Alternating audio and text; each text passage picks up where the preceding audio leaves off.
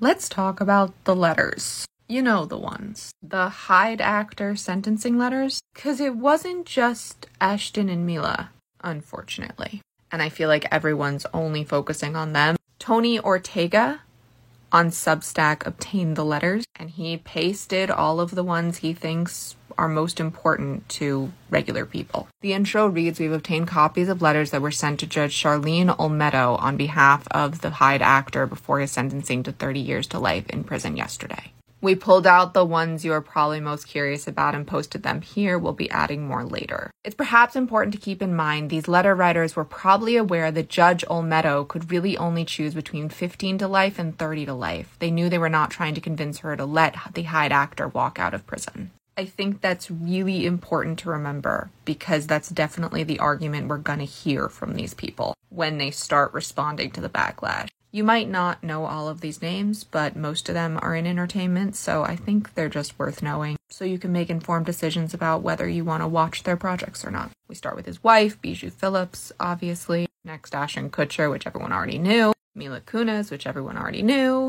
Deborah Jo Rupp, as in Kitty. Kurtwood Smith, as in Red. Giovanni Ribisi, I don't know who that is. William Baldwin, brother-in-law, obviously. Jordan Masterson, brother, but also an actor.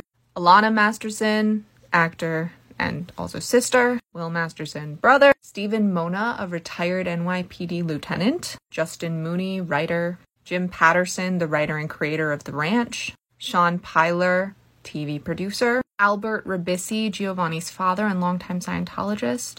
Gay Ribisi, Giovanni's mother and longtime Scientologist and Hollywood manager. And Marissa Ribisi, Giovanni's twin sister. So the ones physically related to the Hyde actor were obvious. I'm curious what's going to happen to that 90s show, given both Deborah and Kurtwood writing letters. I can't really imagine Gen Z actors being super thrilled with the prospect of working with them again. Could be wrong, but I wouldn't want to.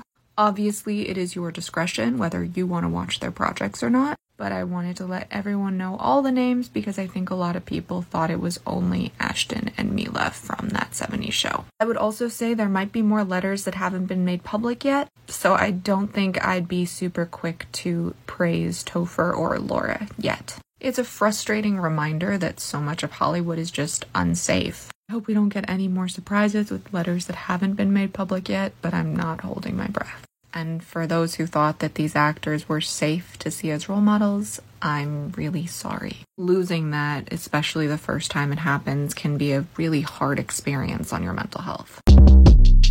Short Cast Club